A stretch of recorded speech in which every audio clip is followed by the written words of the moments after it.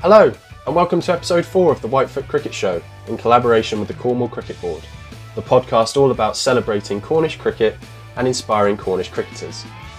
We've got something a little different this week, in that Sam Kelsall isn't Cornish, and most of you probably won't know who he is, but the experiences and insight he shares are so important nonetheless.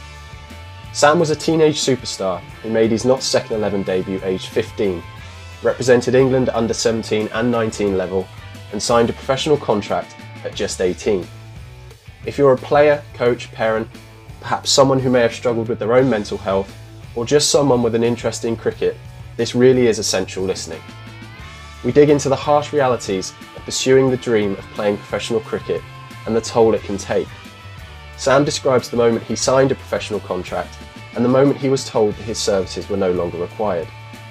He reveals the impact this had on his mental health and how he tried to overcome it, and rediscovering his love for cricket but still not being able to move on from his dream of being a professional cricketer.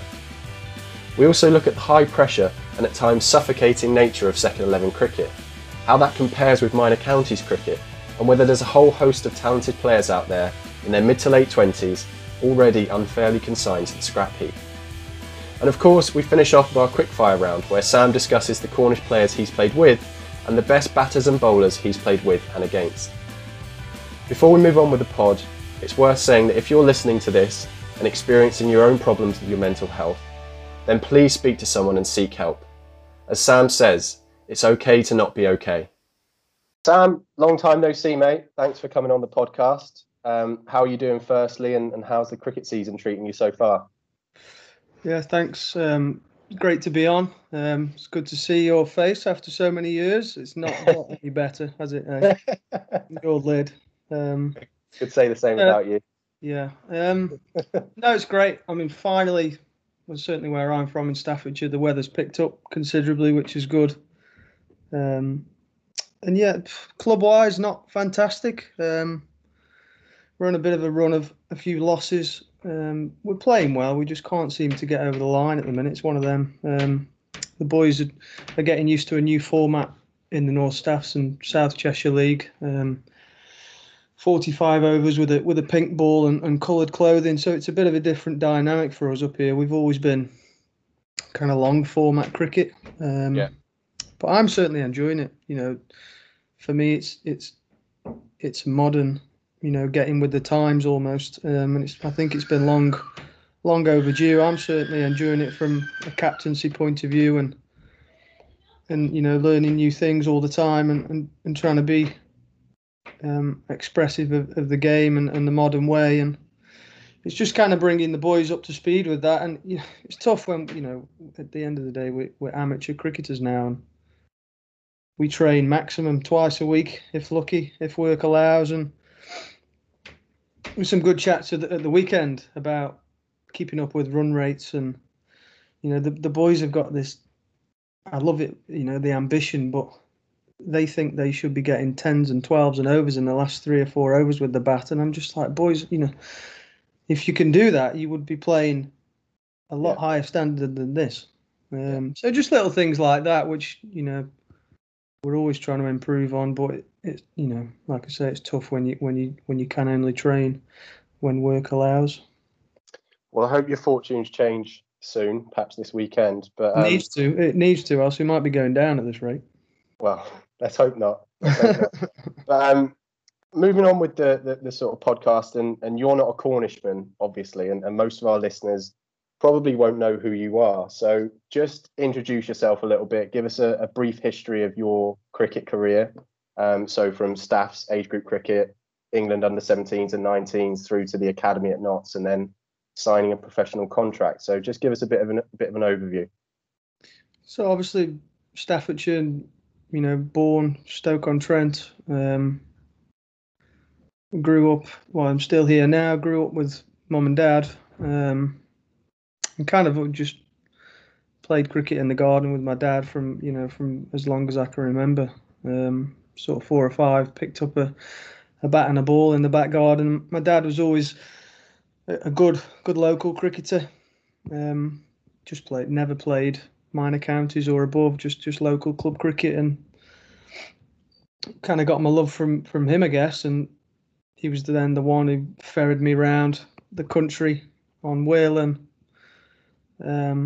sort of played obviously staff's age group cricket from under 10s right through to 17s, and always really played above my year, which was always a good test, and I was fortunate to do, and I got picked up by Notts through Andrew Jackman, and obviously for the listeners that perhaps have never heard that name before, I kind of owe a hell of a lot of my life, I guess, to the opportunities I got to Jacko, and he's a West Indian guy, one of the best, if not the best coaches I've ever worked with, and he's worked with a few, Bilal Shafayat, Samit, to name a few who've obviously come through and are still at Notts.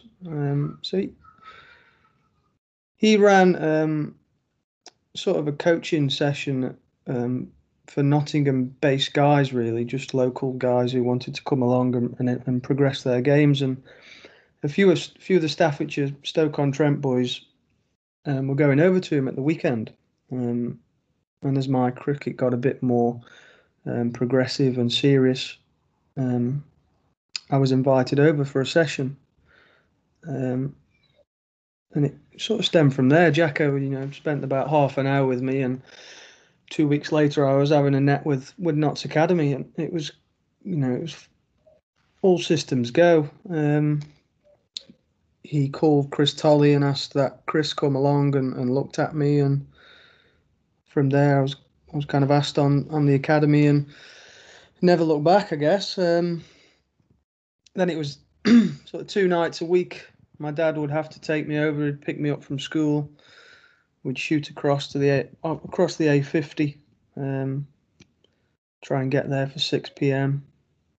2.5 hour session, and back we came, and back to school the next day. And that was to Trent Bridge. Yeah, over to Trent Bridge. Yeah, in the Woodhead Hall. I'm sure you remember them days, mate. Yeah. Ballet on a Monday. Fitness on a Wednesday. Yeah. And it was kind of like, it was probably like that from age 11 through to, I guess, till I finished secondary school, and then moved over permanently to Nottingham. So I look back and, what a huge commitment that was from my dad. He never said no. He never said he couldn't do it. My mum and dad, they actually split when I was 11 years old, so it was even more of a, I guess, a huge ask for them to keep supporting me, together, even though they weren't together. And they were fully supportive of, I had a dream, as most kids probably did at that age, to try and play for England. That's all I wanted to do. Hold my hands up now. I could have given it a lot more at school. Don't get me wrong. But all I wanted to do was have a bat and ball in my hand. Well, you did manage to play for England at under 17 and 19 level, which is obviously a huge achievement. But what age were you when you signed your professional contract at Notts? So I was 18 when I first signed on as pro.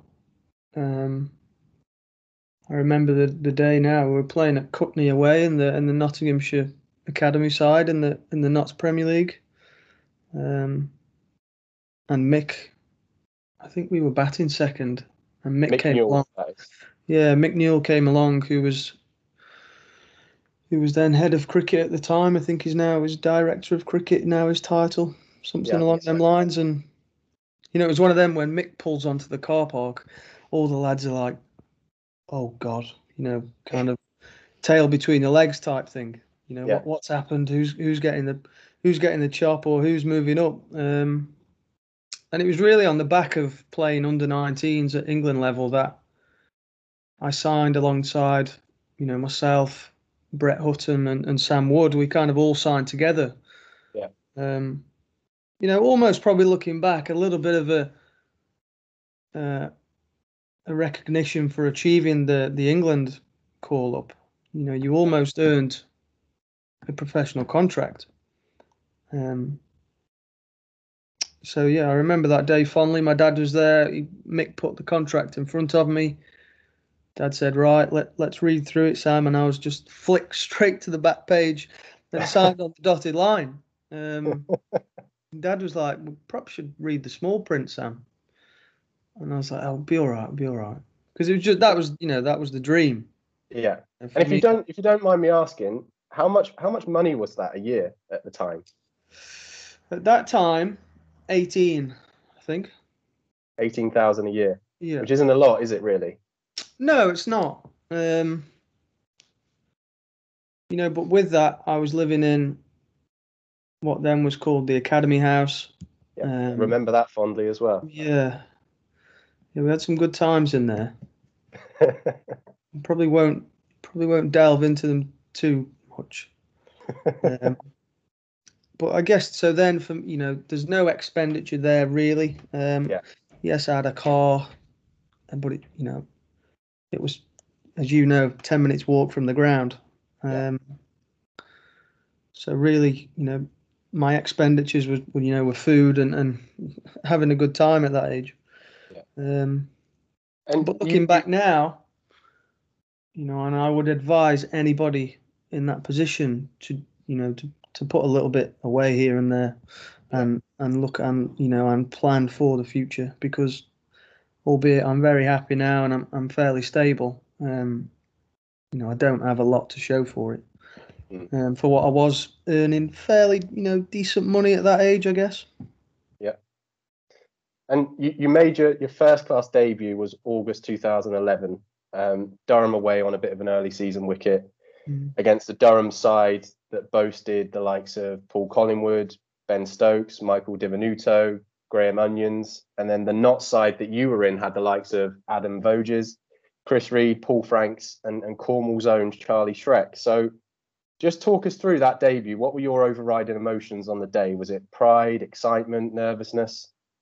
I got goosebumps now. Literally.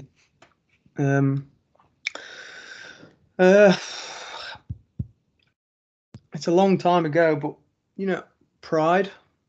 Ultimately, that was a huge achievement in my career and a huge stepping stone to get given that opportunity. I think I was opening the batting with Carl Turner. Also on debut. Yeah, he was also on debut. And as you say, it was a bit. Anybody knows cricket, Durham away at that time of year is a fairly difficult place to go and try and score runs. Yeah. And I remember facing up to Graham Onions, who's probably one of the best bowlers I've ever faced. Not in terms of pace, but just in terms of control and seam movement. What he did with the ball was just mind blowing.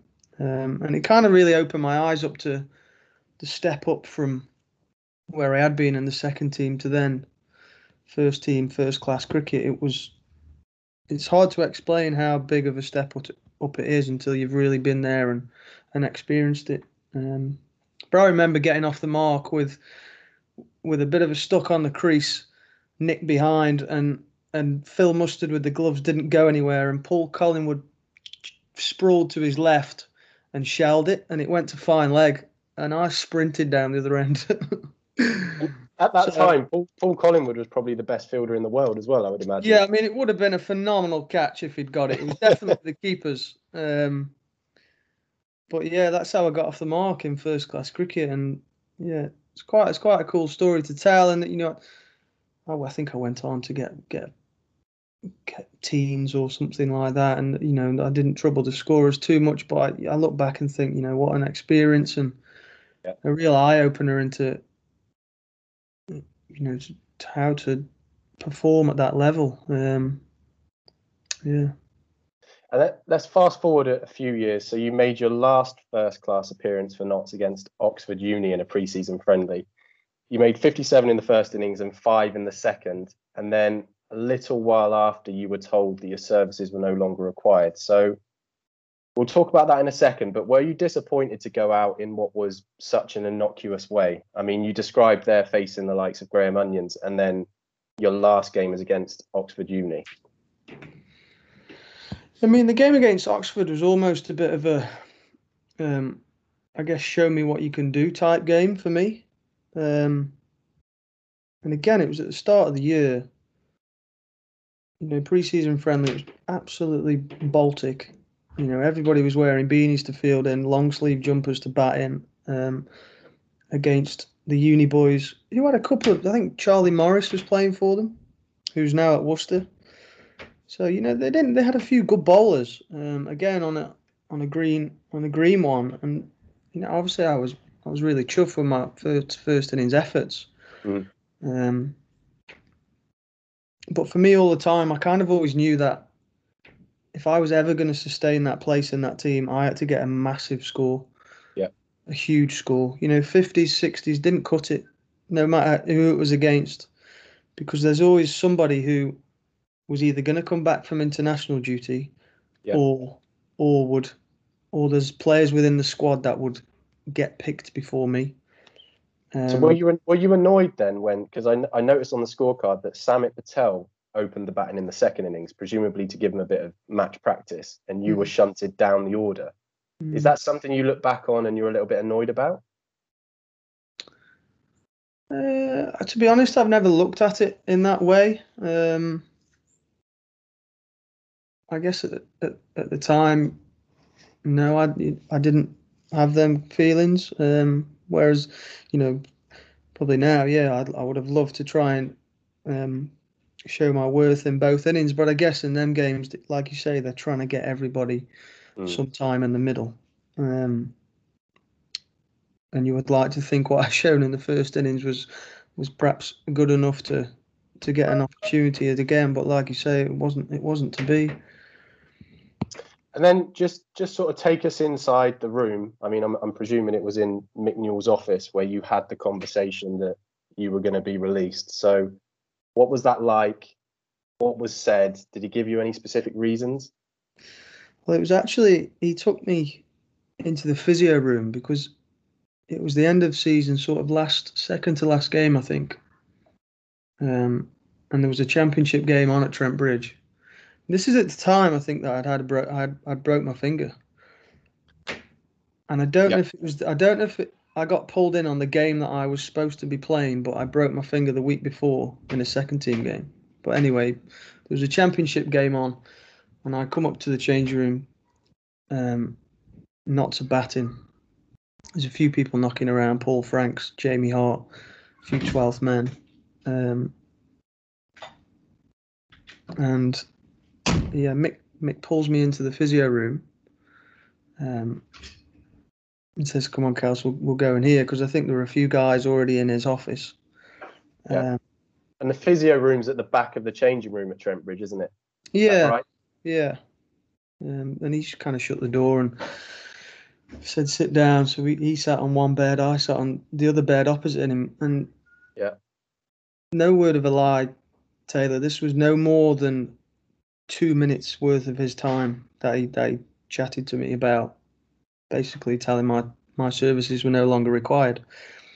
The explanation I got and the reasoning was that in his mind, there was people below me or a few years younger than me were pushing on at a greater rate than my development, and he felt that by the time they reach my age, they're going to be in a far better position than I am, or I was at that time. So basically, he didn't want to string me along anymore, and he was quite happy. He wanted me to try and explore some options elsewhere, which there bloody wasn't any other options. How old were you at that point? 22. 22. So you're still a young man. And after Mick Newell gives you his 2 minutes of time, what was the overriding emotion then? What do you have to go to the change room, pack up your stuff and leave? Like how did that happen? Well, he asked me to just go and just leave. he asked me to basically just leave the changing room. So I had a locker that had a few bits in, but I had to then go back another day and get that. So I had to walk out the physio room and just straight down the stairs and out the back of the clubhouse and in my car, and off I went. That year, you mentioned you broke your finger, and we'll come on to that in a second. But you scored a stack load of runs in the twos, didn't you? So did you see that conversation coming, or did you think that you had done enough that year to earn yourself a contract extension? Well, I was kind of always on at that stage. I was on like a 3-month deal, Right. but because I had a good start, they then continued it on for the remainder of the year, and I had as good a second half as I did first half. So did I see it coming? Now, probably blindly. No, I didn't, and neither did anybody else really. I can remember before I went into that meeting with Mick, Paul Franks took me up to the back room and said, "You'll be all right. You'll be all right." So he knew that you were meeting Mick, did he? Yeah. A few of the guys knew, and his opinion, I was fine. I would be fine. I would get offered something. And Paul Franks is a club legend as well. So if he Yeah. speaks, you kind of listen, don't you? Yeah. So yeah, that at that stage, to have to walk out down the stairs and out the back of the clubhouse, where somewhere I've been since an 11-year-old. Yeah. It was pretty difficult. I can remember ringing my mum as I was on the way to the car, like, it's over type thing. Yeah. So yeah. Does that whole experience leave a bitter taste in your mouth? Do you think it was dealt with poorly?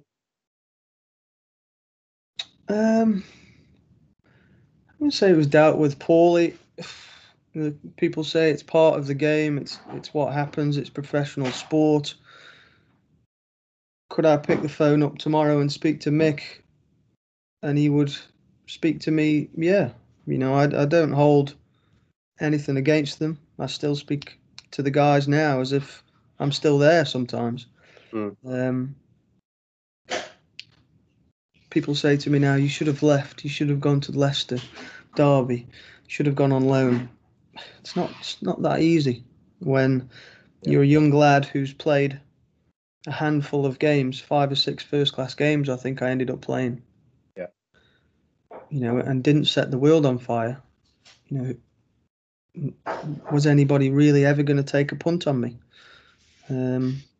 So I'm sort of skipping forward on my questions list here, but was that not an option then? Because I would have assumed you went to New Zealand again, which we'll talk about. You came back, obviously, with the challenges that we'll talk about as well. But were there no offers on the table? Was no one saying, "Come and have a summer contract, come and have a trial, play some second 11 cricket"? So I left, and Mick said, "Well, I got sacked. I didn't leave." And he said, "We'll do anything we can for you. We'll put your name out there." And I thought, yeah, all right. That didn't happen. I didn't have an agent. The PCA was who I used if I needed anything along them lines. And they were fantastic, as I'm sure we'll speak about in a little while. But no, I had the odd game for Northants twos, which transpired into nothing. And obviously played a bit of unicorn stuff, which I guess put you in the shot window. But nothing. Would you have played with Keith Parsons? Was he captain? No, that was before my time. Before you, okay. Yeah, so I think that's when the unicorns were in the CB40 back then. I think. That's right. Yeah. No, I played after that, and they just played against second teams, and so it was a good. That was a decent shot window. And the thing is, for me with trialing, I'm sure you can vouch for this. It's a fairly dark place at times, and you're kind of not sure where you stand week by week. Yeah. Well, you lead me quite neatly on to my next question. So I wanted to touch on second 11 cricket. Yeah. Some people listening will have experienced it. Others won't have. Others might do in times to come. It's a pretty unique environment, isn't it? So you'll have made your second 11 debut at 15, I think, same age as me. Yeah.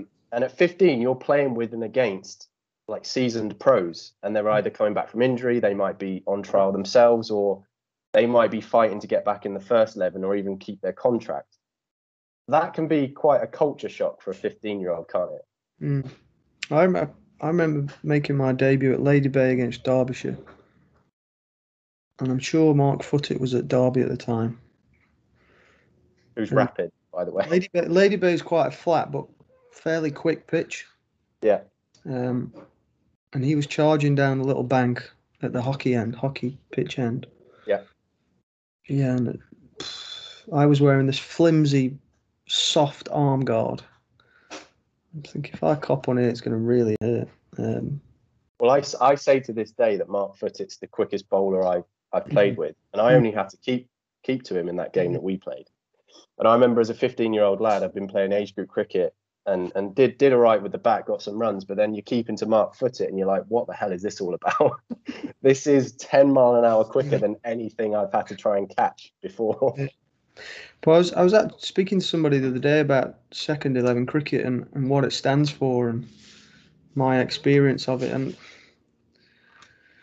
this is just my opinion. I think at times it's a very, what is the point of it? What's it there for?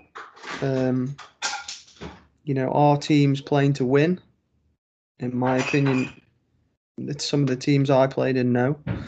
For me, it's almost a glorified net sessions where guys are trying to get middle practice and overs under the belt and runs under their belt for their personal achievements to try and get into that first team. And at times it can be horrible. It can be a toxic environment. Yeah. Because everybody is fighting against each other in what should be a team environment. And at times it's really difficult. You've got guys international players who are coming into the second team. They don't want to be there. No. They don't want to be playing at Lady Bay against Leicestershire. No disrespect to Leicestershire, but they don't. And if they tell you they do, well, yeah.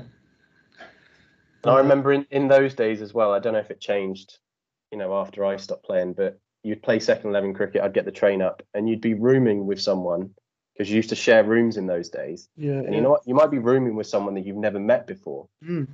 You might never have heard of them. Or it could be a club pro and suddenly you're chucked in a 10-metre square room with them. I always found that a little bit odd as well. Yeah. Well, I roomed with Mark Foote in Cardiff. I couldn't have been 17, 18 maybe. And he was a 30-year-old grown bloke. Yeah. And he was a great guy. I love Footy. Not got a bad word to say about him, but at times it can be intimidating. Yeah. Not that he never made me feel like that, but I guess in the second team you're always being watched. Every move is watched from the minute you wake up in the morning and go to breakfast. You are being judged. Yeah. And that's seriously hard to deal with at times.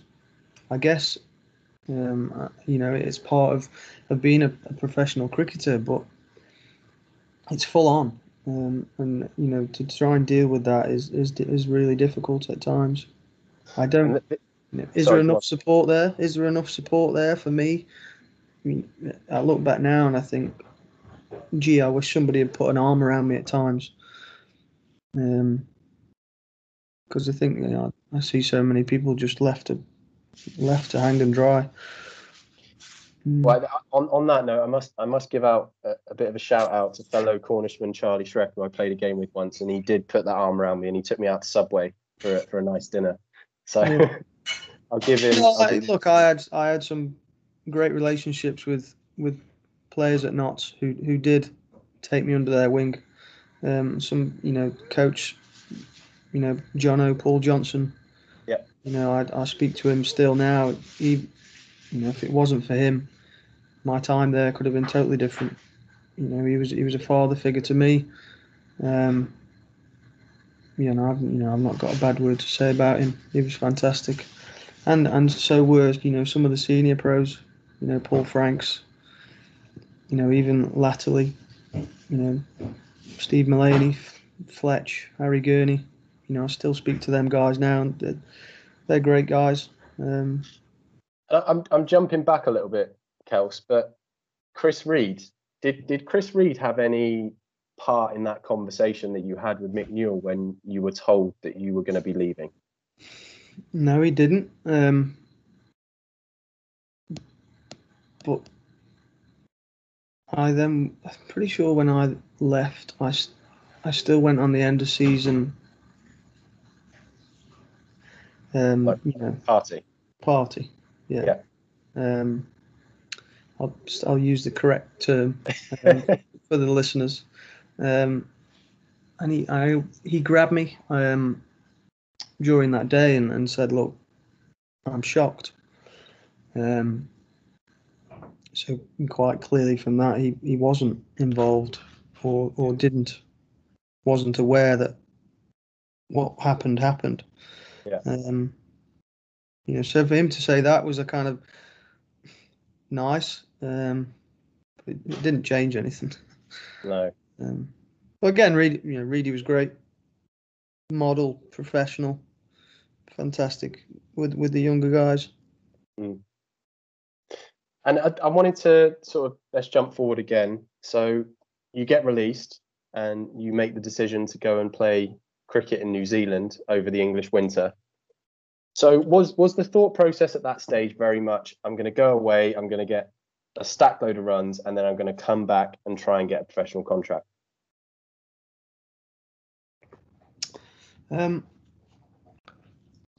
My thought process wasn't about getting another pro contract. I don't think. It was more the fact that I was in a position where I still wanted to play, and my thought process was get out to New Zealand, fresh start, take my, completely kind of clear my head and start afresh. On the pitch out there was fantastic. I had something stupid like 700 runs in 9 games. But off the field was obviously, I don't know if anybody's read a few of the articles which have come of that trip and my time as a pro. Obviously, off the field was, not what I planned or expected. But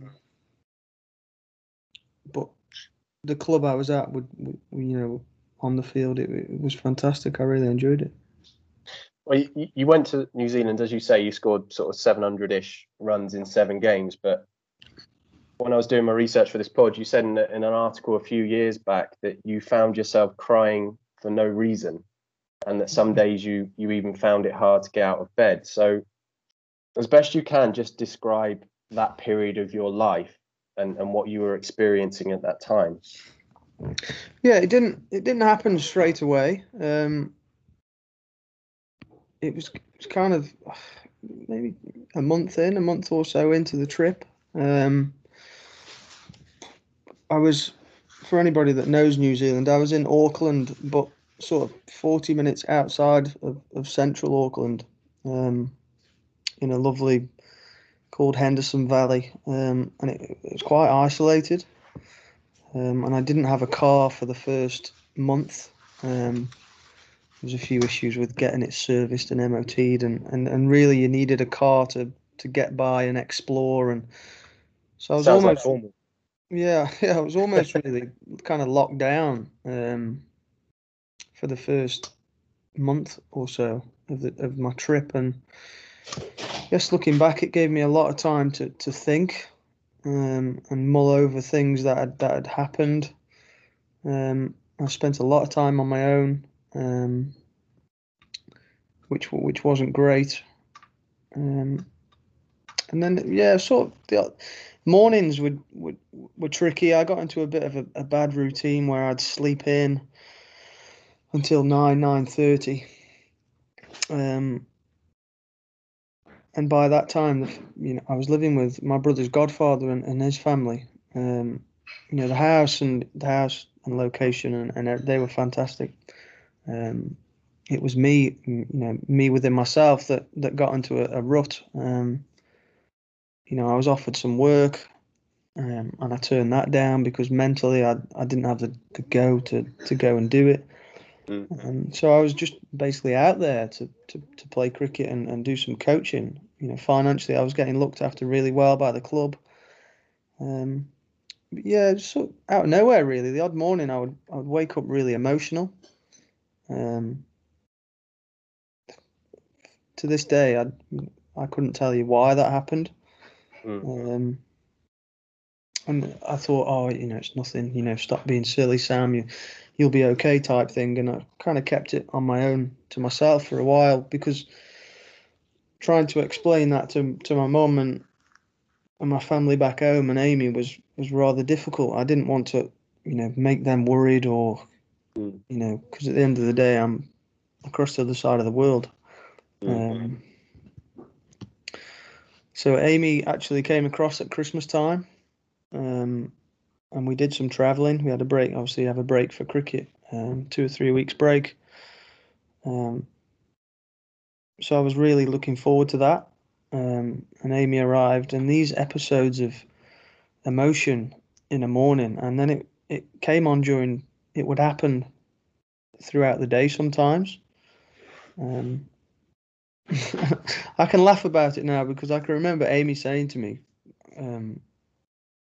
it happened one morning.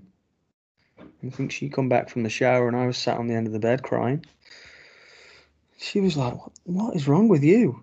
And I was like, "I don't know. I don't know what's wrong." And was it at that point that you reached out to the PCA? Yeah. So before Amy came, I actually reached out to Luke Fletcher. Luke Fletcher, yeah. Fletch was out there playing for Wellington Firebirds in their domestic T20 competition. And I actually met him in town in Auckland, in the city, one afternoon for some coffee. And he looked at me straight away and he said, "You're not very well, are you?" And I was just like, "What do you mean?" I'm like, a bit taken back by it. And he said, "I can tell you look pale, you look thin, you don't look yourself. Are you okay?" And I said, "Yeah, I'm struggling a little bit. I feel a bit isolated, and all I've got is really Saturday afternoon to look forward to, and I'm obviously looking forward to Amy arriving in December." So he knew instantly that something wasn't right, and he said to me, he said, "Look, please ring me tomorrow, ring me, whenever you need to, or alternatively, reach out to somebody, reach out to the PCA who will help you." So I did. Things took a bit of a turn. Them episodes of crying and emotion got a bit more frequent, and I called Jason Ratcliffe, who was the PCA chief exec at the time, I think. And within 2 hours, he had a psychologist on the phone to me, some private consultant in London who called me. So I had a bit of. What's he asking at that point? What's that psychologist? Yeah, he was trying to get me to explain my feelings, what I was feeling, asking my daily routine, my eating habits. Was I drinking? Was I smoking? Was I taking drugs? He was basically just giving me a bit of an MOT. But again, trying to open up to somebody over the phone who I'd never met, or I don't know this guy's face. It was difficult. But he I guess, give me a diagnosis over the phone of adjustment stress. Right. So he was trying to explain it to me that I'd lived this life for the last 10 years where I was a cricketer and then a professional cricketer, and now that's been completely stripped. My mind is lost, basically. It doesn't know what to do. And did you understand or agree with that diagnosis at the time? Yeah, at the time I did, because I guess he gave me some coping mechanisms, and some options to try. And I guess that was a bit of it will be okay. I'll be able to manage it. Did they help? Yeah, they did. But then, the minute I was on my own again, it was really difficult. I just could not be on my own at all. Yeah. Probably somebody who's listening to this thinking, God, you're over the other side of the world. You're in New Zealand. It's summertime. You've now got a car. Go and explore the country. I had no ties. I didn't have to be at work. I could have literally got in the car on a Monday morning and gone somewhere for the week and come back and played cricket, but I didn't have that motivation in my mind to do anything. And it got to the point where I stopped wanting to go to cricket. I couldn't then motivate myself to do that. And was that the sort of final nail in the coffin, as it were, for you to decide Yeah, to then go home? yeah. I guess that the nail in the coffin was when Amy then left to go Yeah. back home to England. Yeah. We had an amazing 2.5, 3 weeks traveling around. But again, during that time, these episodes were still happening, but they weren't as bad because Amy was there, if that makes sense. Mm-hmm. But then as soon as Amy left, my head fell off. And You arranged your flight home before I even yeah, it was literally Amy got the flight, and I don't think she landed in the UK, and I'd booked my flight home. I sat down with the captain. He was completely understanding. Couldn't. He felt quite helpless that I'd not reached out to them, and didn't realize what I was going through at all. He actually said, "Goodness me, you've hit it well. Like I would not know at all." But then you've only known those guys, what, 3, 4, 5 months? Yeah, and the real difficult one was sitting down with my brother's godfather and trying to explain it to him. He got really upset that I'd let it bubble away inside me and not. He was sad that I obviously felt that I couldn't open up to even him. And it wasn't that I didn't feel I couldn't do that. It was, I guess I didn't want to come across as a weak man, or, I didn't want to make them feel that they were making me feel this way. And it was just, horrible situation. And then I obviously had to confront the chairman of the club, who was understanding but also quite angry as well, Right. because basically it was a huge commitment for them to get me over there, and they, as I said, they paid me really well, and I was kind of their key player to really push their season on and hopefully progress it up. And so obviously I understood his feelings and his disappointment, but all I wanted to do was get home. That is all's, money. I could not be bothered with any other. It was just get me on that flight home. I think it's probably testament to how far we've come as a society in the last sort of 7, 8, 9 years, that attitude that the chairman showed you, it wouldn't be shown these days, would it? Like, No. if someone comes to them and they say, I'm struggling with my mental health, they wouldn't question it. They'd be like, Mm. you've got to do what you need to do. Yeah.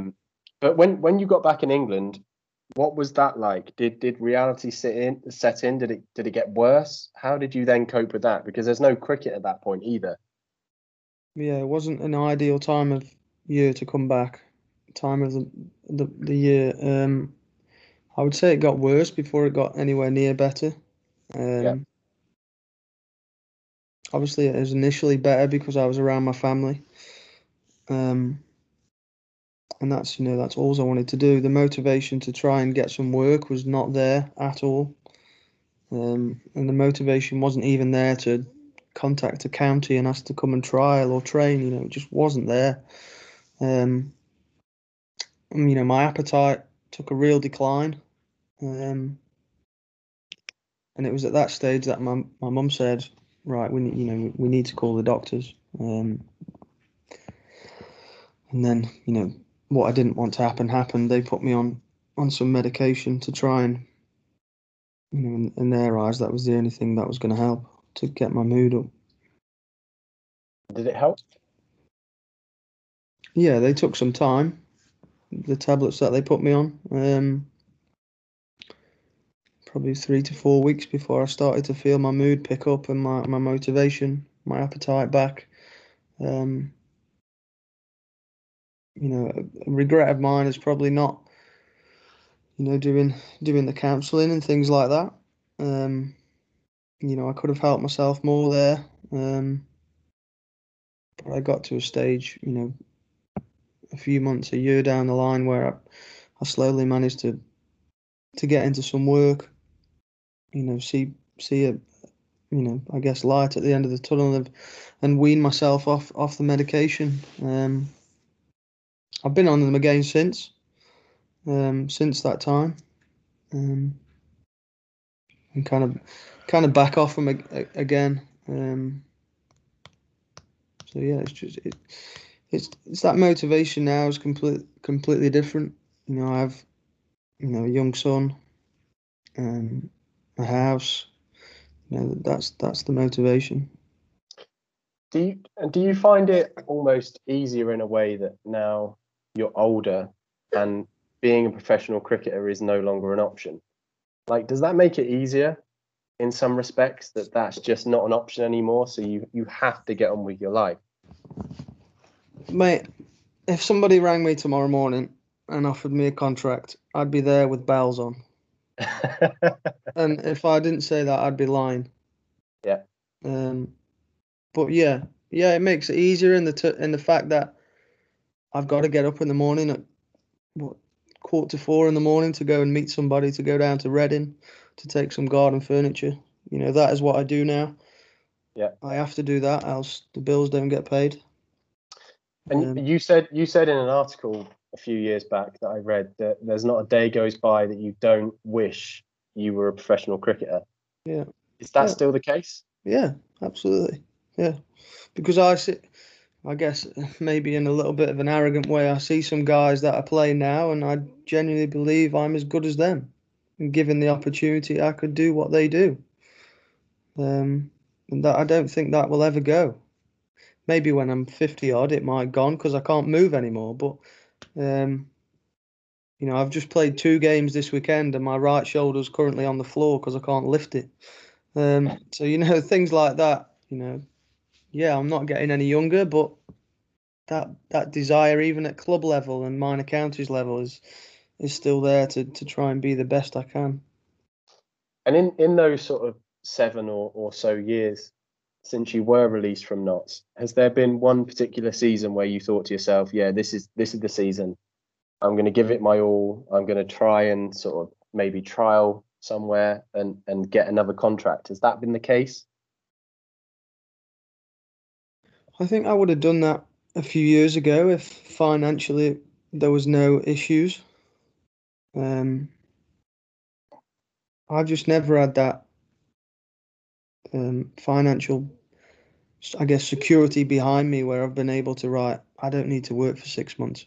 I'm going to go and trial it anywhere and get. And this is the thing. This is the thing that people don't. Well, I don't know if they don't realize it, but they maybe don't consider it. Is that to go and play a 3-day game for a second 11 side, you've got to give up 2 days of your working week, which is difficult for a man that's in his early to mid 20s. You know, and he may get some meal allowance, he may get some petrol money. Some counties may even give him a bit of a day rate, but not everybody. And if that youngster has supportive parents, then he may be fortunate where he can, but there's not a lot of people that can do that. And I certainly wasn't in a position to do that. So what did the opportunities look like, sort of from getting back from New Zealand to today? Like, where did you trial? I mean, you touched on the Unicorns and Northants, but was there ever any serious interest from other counties? No, there wasn't. A big regret of mine, well, not a big regret, but in hindsight, maybe I should have tried the MCC Young Cricketers. I wish I would have given that a go, and I actually did apply, but there was an age restriction. And I sent my application in, or my cricket CV, and I think I was just over the age threshold. They kind of come back and said, "Oh, if we have any injuries, we'll definitely consider you." But unfortunately, I think I was 25 and the threshold was 24. Right. Does that annoy you a little bit when you see people like Darren Stevens, who's 45, and Jimmy Anderson, who's 38? Does that annoy you a little bit that age threshold was there? In my opinion, I'm a better player now than I was 5-6 years ago. Yeah. Maybe not technically, but mentally and knowing my own game, I feel so more assured of what I can do and what I couldn't do back then, which mentally I'm in a position, that I'd feel I could do now. And a huge thing for me, and I talk a lot about it to the youngsters these days, and I'm sure you do, is that fear of failure, that fear of playing that shot, which you might get some reward for, but also there's a huge risk. And that is one thing I would change if I had the chance again, is just being open and not have fear of failure and fear of, God, what's he going to say to me if I get out, or what's going to happen? Am I going to get picked? Because there was a situation where, I don't know if you've ever experienced this, where I was playing second team cricket, and it got to the point where if I scored 80 plus, I would receive a text from Mick or Wayne Noon at the time, of basically saying, great stuff, well done, you're knocking on the door, we kind of need this every game.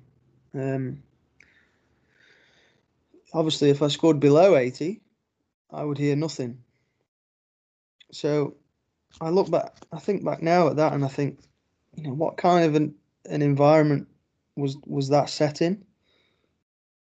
Massive fear of failure, fear of me going out to bat every time, and this little boy in the corner of my head saying, "You better get 80, mate, else he ain't going to text you."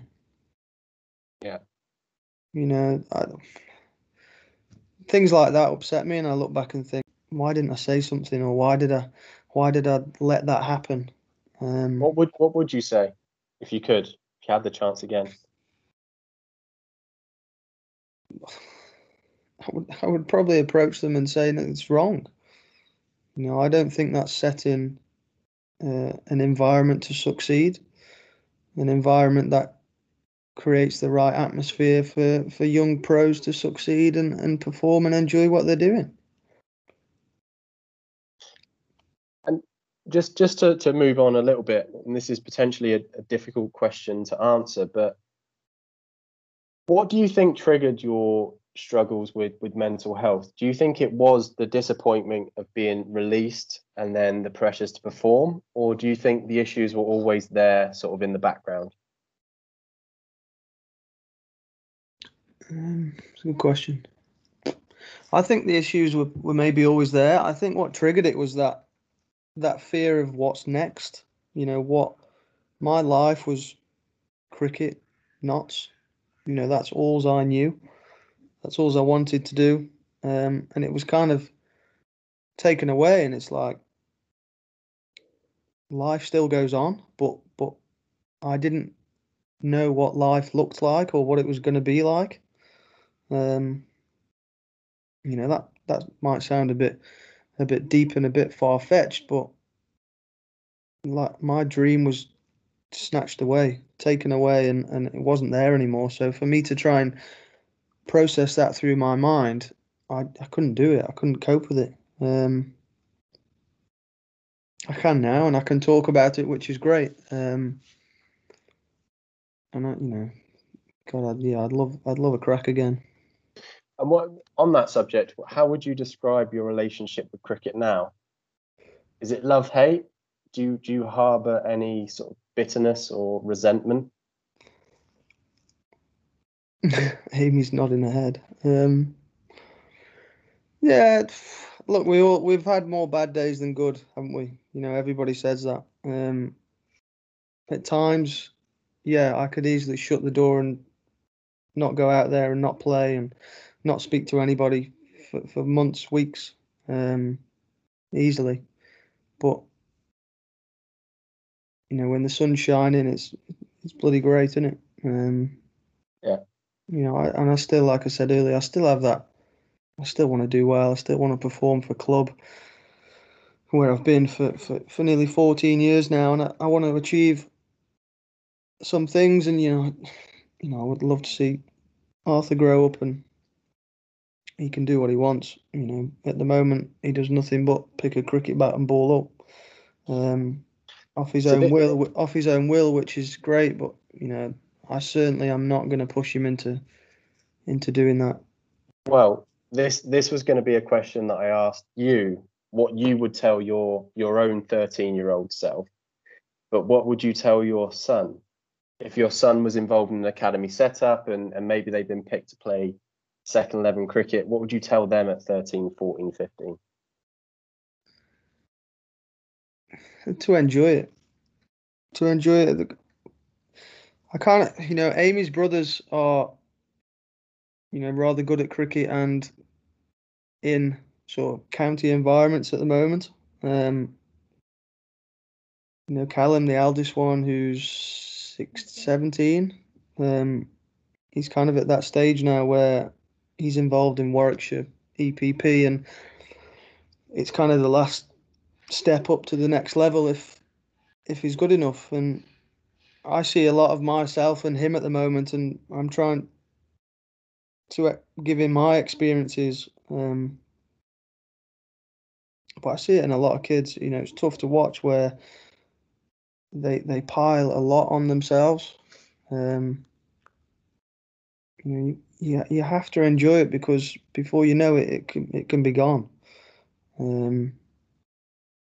Life's too short. And there's that awful moment, isn't there, where cricket, which is your passion and your hobby, quickly becomes your profession and your day job.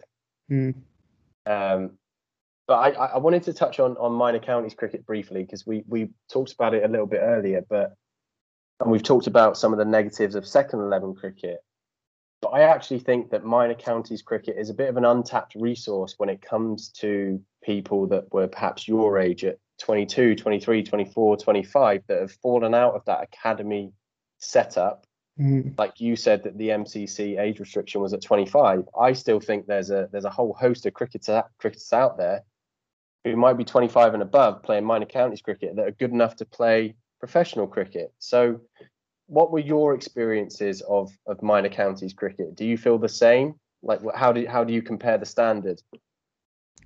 I felt at times minor counties was as good, if not better, than second 11. It was really hard cricket. played in the right way. But I guess with a bunch of good club cricketers, that 5 or 6 of them had the ambition to be pros, but with that mentality of trying to win, and they're not selfish, they're not focusing on themselves, because ultimately they've got their day jobs which they focus on, and that minor counties cricket is a great release where they can come and enjoy it with their group of mates, and if they perform, great, and some of them have gone on from that. Yeah, I loved it. I love it. Hopefully, my days at that level aren't over yet. But yeah, from my point of view, I agree with what you're saying. It massively is an untapped group of players where there could be some gems picked from, definitely. And the reason I think that as well is because people are playing in an environment where they're comfortable. Yeah. So I played a few years of second 11 cricket for Notts, as you did. I had no affiliation to Notts, to the club, to the area.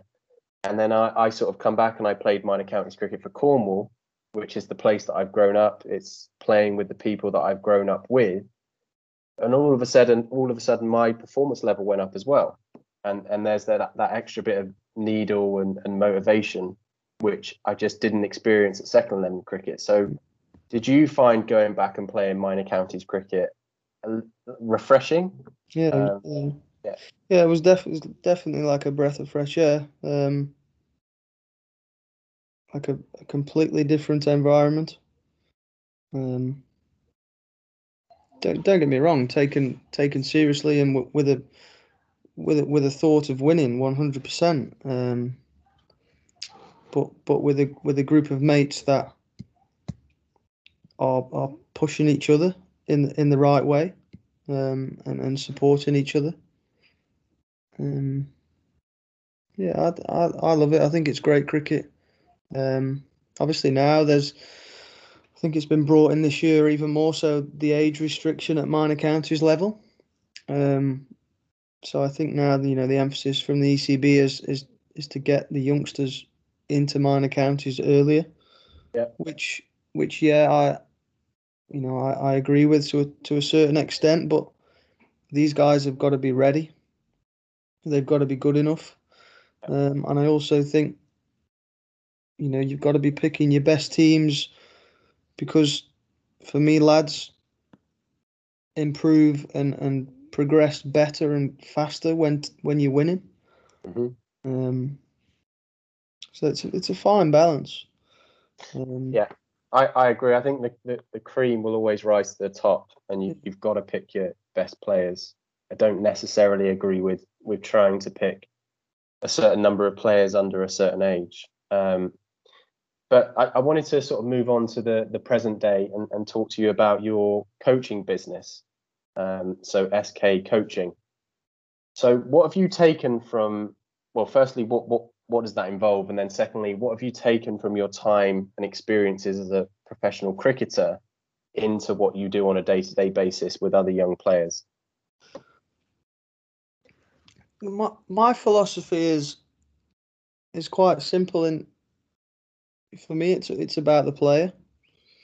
It's all about the player. I don't coach for any financial gain or any recognition for myself at all. It is about trying to give my all to that individual or team and help them progress as players and then as individuals as well.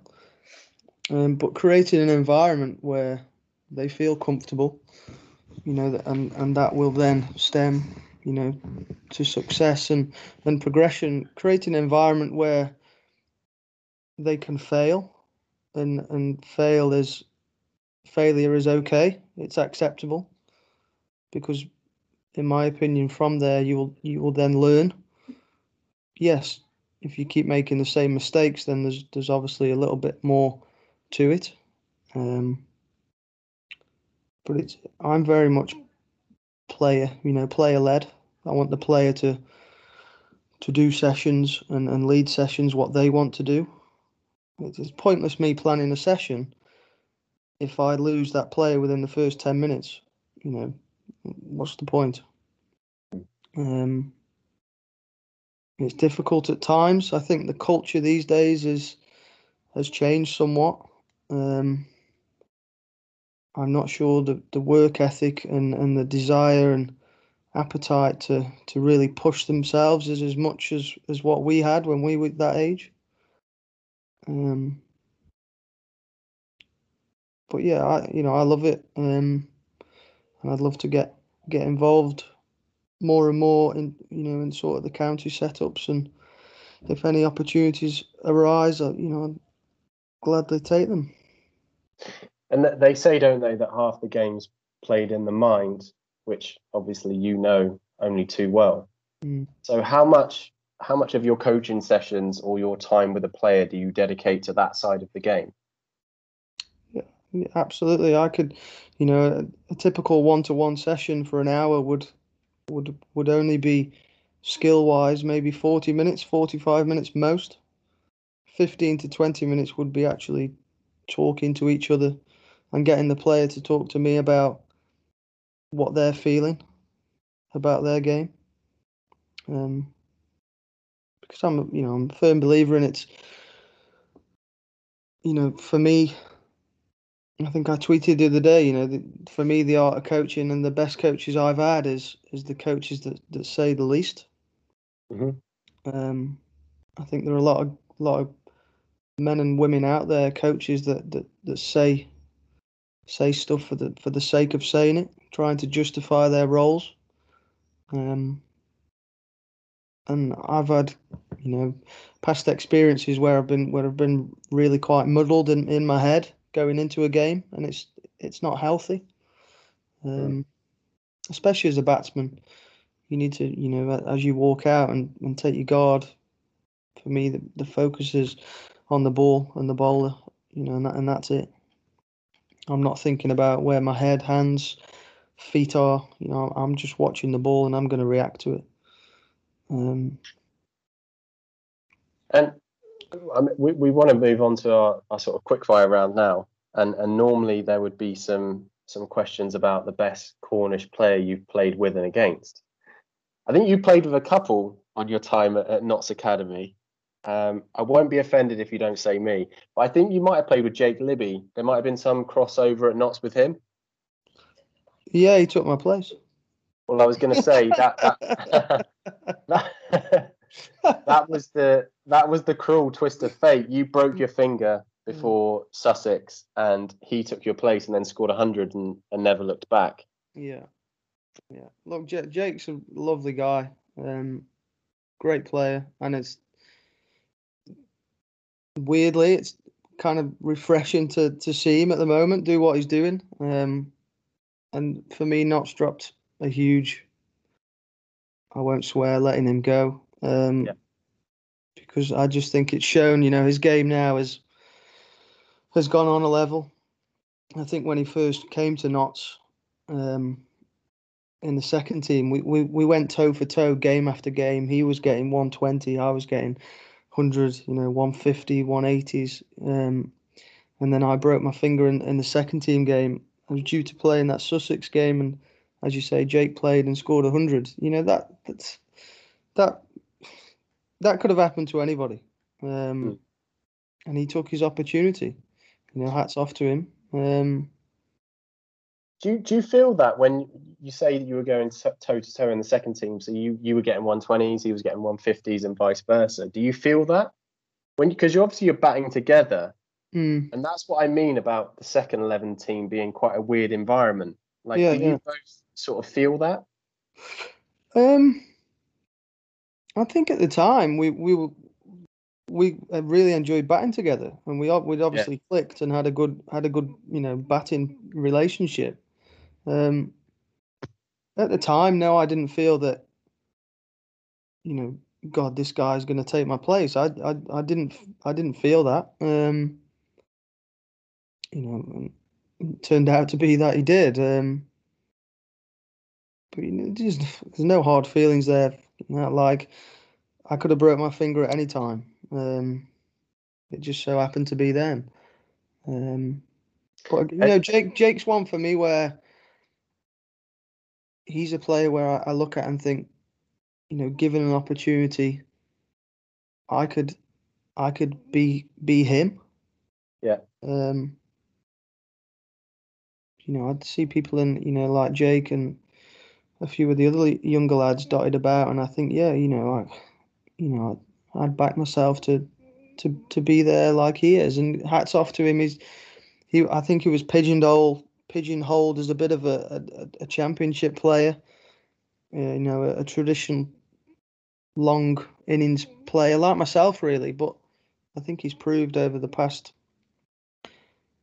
2 seasons that his T20 and one-day game has progressed massively. And I read that article the other day, and it was really refreshing to read how he's had to, adapt his game to keep progressing and staying in with the modern game. So yeah, no, all the best to him. He's a great guy. He's a good model pro. Do you think he was hard done by not to get the call up to the England side ahead of Hasib Hamid?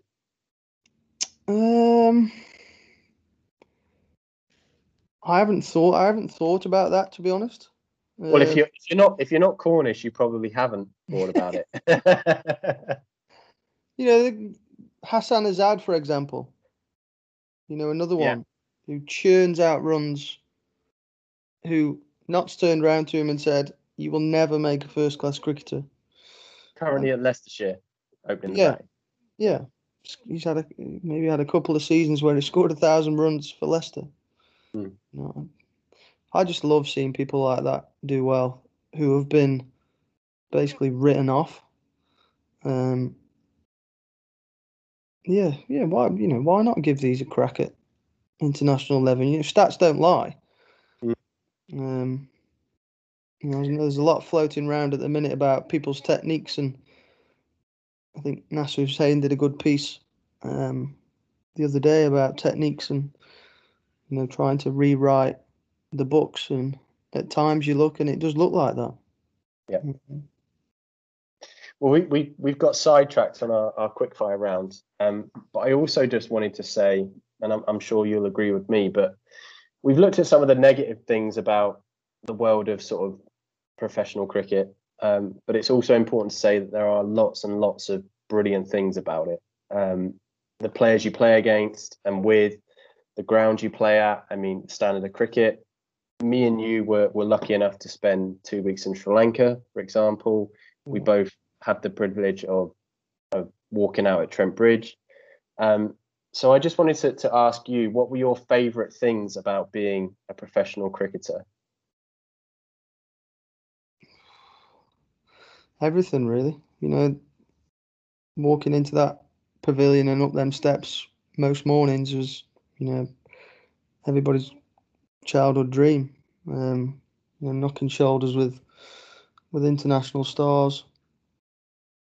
I guess I was fortunate where I saw a whole host of, Chris Cairns Kevin Peterson was there when I was, a young pup, and yeah, you kind of pinch yourself now and think, the experiences I've had. I'm still only 28. It's quite phenomenal, really. Any stories to tell about Kevin? No, never really had much to do with him. There's that famous one, isn't there, of Kit being chucked off the balcony at Trent Bridge? Yeah, I can remember Chris Cairns, who was the overseas professional, and I must have been 11 or 12. I think I was just on the academy then, and I went to get his autograph after the game, and he refused. What, Kevin? No, Chris Cairns. Right. And that was like, I was distraught. He was talking to a friend, I think, and he basically said, "No, sorry, not today." And my mum and dad were like raging. Kind of like, never you be like that, Sam. Don't you be like that. knocking shoulders with Stuart Broad, Graham Swan, Alex Hales. You don't get that opportunity every day. And on that subject, then, best bowler you've played with, and then best bowler you've played against. Without doubt, Andre Adams played with. How come? Just skillful, but fast. Not fast, but the saying of heavy ball, like he would just hit the splice, and you knew it got a bit of weight behind it, but just so skillful, just on a piece of string, and played against. It'd probably have to be Graham Onions. I wasn't there long, but the balls I did face my debut was just a huge eye opener to what professional first class cricket was. I actually faced Monty Panesar in minor counties cricket a couple of years ago. Who was he playing for?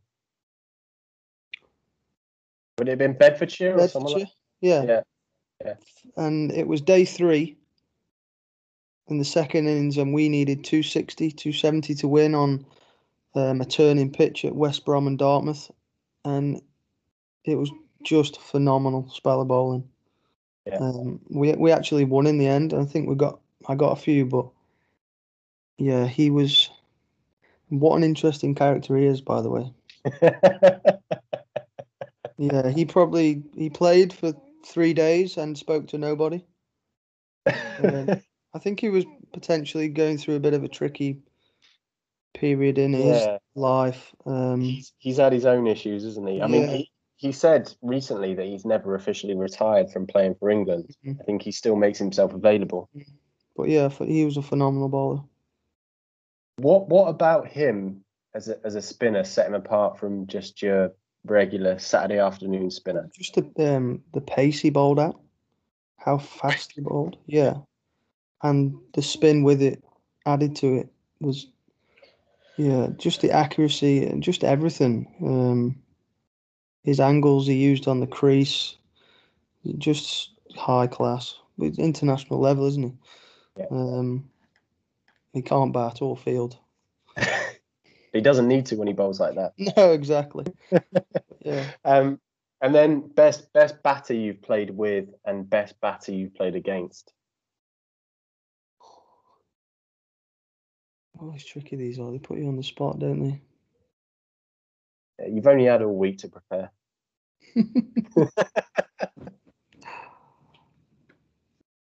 Against, I'd probably say Stokes. Ben Stokes. And how many years ago was that now? That must have been, what, 9-10 years ago? Yeah, well, he played in that. In your debut? Yeah, I'm 28 now. But it was doing a little bit in that game, and I think Andre was bowling, and I think we got a few of them early for not many, and he came in and first ball, front foot pulled Andre in front of square for 1 bounce 4. I think I was at backward point, and just kind of said to myself, like, how have you done that? Like, it was like watching a PlayStation game. And I think he went on to get a few, but his persona and his manner, his aura at the crease was, and he was young then. Just different than I'd ever seen before. Played with,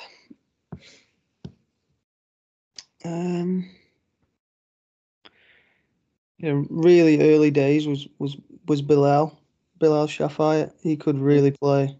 He's up there for me as well. I remember I played a second 11 game and sort of put on 50 with Bilal when he got 100, and that was his last. It turned out to be his last ever game for Notts. But I always thought, what a talented player. And I grew up reading The Wisden Cricketer, and I remember seeing him in there as like one to watch for the future. And then all of a sudden I was playing with him. He scored 100, and I sort of read the next month that he'd been released. What a player he was. So much time. Yeah. So much time. This could be really bad of me to say this. I can't believe I'm going to. Is Neil Edwards a Cornishman? Yeah. Brother of Ryan Edwards, who's currently playing for Penzance. God, I could have made myself look really stupid then. No, you've been, the Cornish listeners will love that. Well done. Yeah, he was a good. Neil could play. I had a few opening partnerships with Neil. He he's a great character. Neil was hated fielding. I've never met somebody who hated fielding so much. But yeah, he would just turn it on. His brother's like that as well. His brother hates fielding. Yeah, Neil would just turn it on out of nowhere and just dismiss bowling. Yeah, he was a great character. He was. I really enjoyed playing with him actually. Yeah, he was a good man. So Okay, well, Billy will be up there for me. Billy would be up there. I think that's a reasonable choice as well. That sort of brings us to the end of the podcast, Kels. Thanks so much for coming on, mate. I appreciate you coming on and sharing your experiences. I think it's important for any aspiring cricketers that might be listening to hear experiences like yours and realise that while they shouldn't be deterred, professional cricket is not all sunshine and roses. Sometimes it's tough. It can take its toll in ways that you might not ever realise, and it doesn't always work out. But I hope that conversations like this will maybe help to ensure that any aspiring cricketers, out there at least set about pursuing their dreams with their eyes wide open. So thank you for doing that. No, it's a pleasure, mate. And like I say, it's taken me a few years to get to this stage where I'm, more than happy to openly talk about my experiences. And I just think it's really important that youngsters and young adults, find a way that they feel comfortable to do that. It's not weak to ask for help, or weak to ask for support, and just please enjoy it. Do it with a smile on your face, and if you get the opportunity, just go for it. Couldn't agree more. Thank you, mate. No worries, buddy. Well, thanks as always for listening, everyone. I'm sure you'll agree that the things Sam talked about are crucial and sadly perhaps not spoken about enough when preparing young players for a potential life in professional cricket. As I touched on towards the end, professional cricket isn't always sunshine and roses. It can be a pretty high-pressured, cutthroat environment, and aspiring cricketers need to have their eyes wide open to that. Hopefully conversations like this will help. For those listening in the Staffordshire area, Sam has his own coaching business, which we discussed. It's called SK Coaching. You can follow on Instagram and Facebook at SK Cricket Co, and follow Sam on Twitter at Kelsall93. You can also follow the podcast across social by searching The Whitefoot Cricket Show, and wherever you're listening, please leave a rating and a review. It really does help to spread awareness of the podcast. And as always, your feedback and suggestions are welcome. Until next time, go well.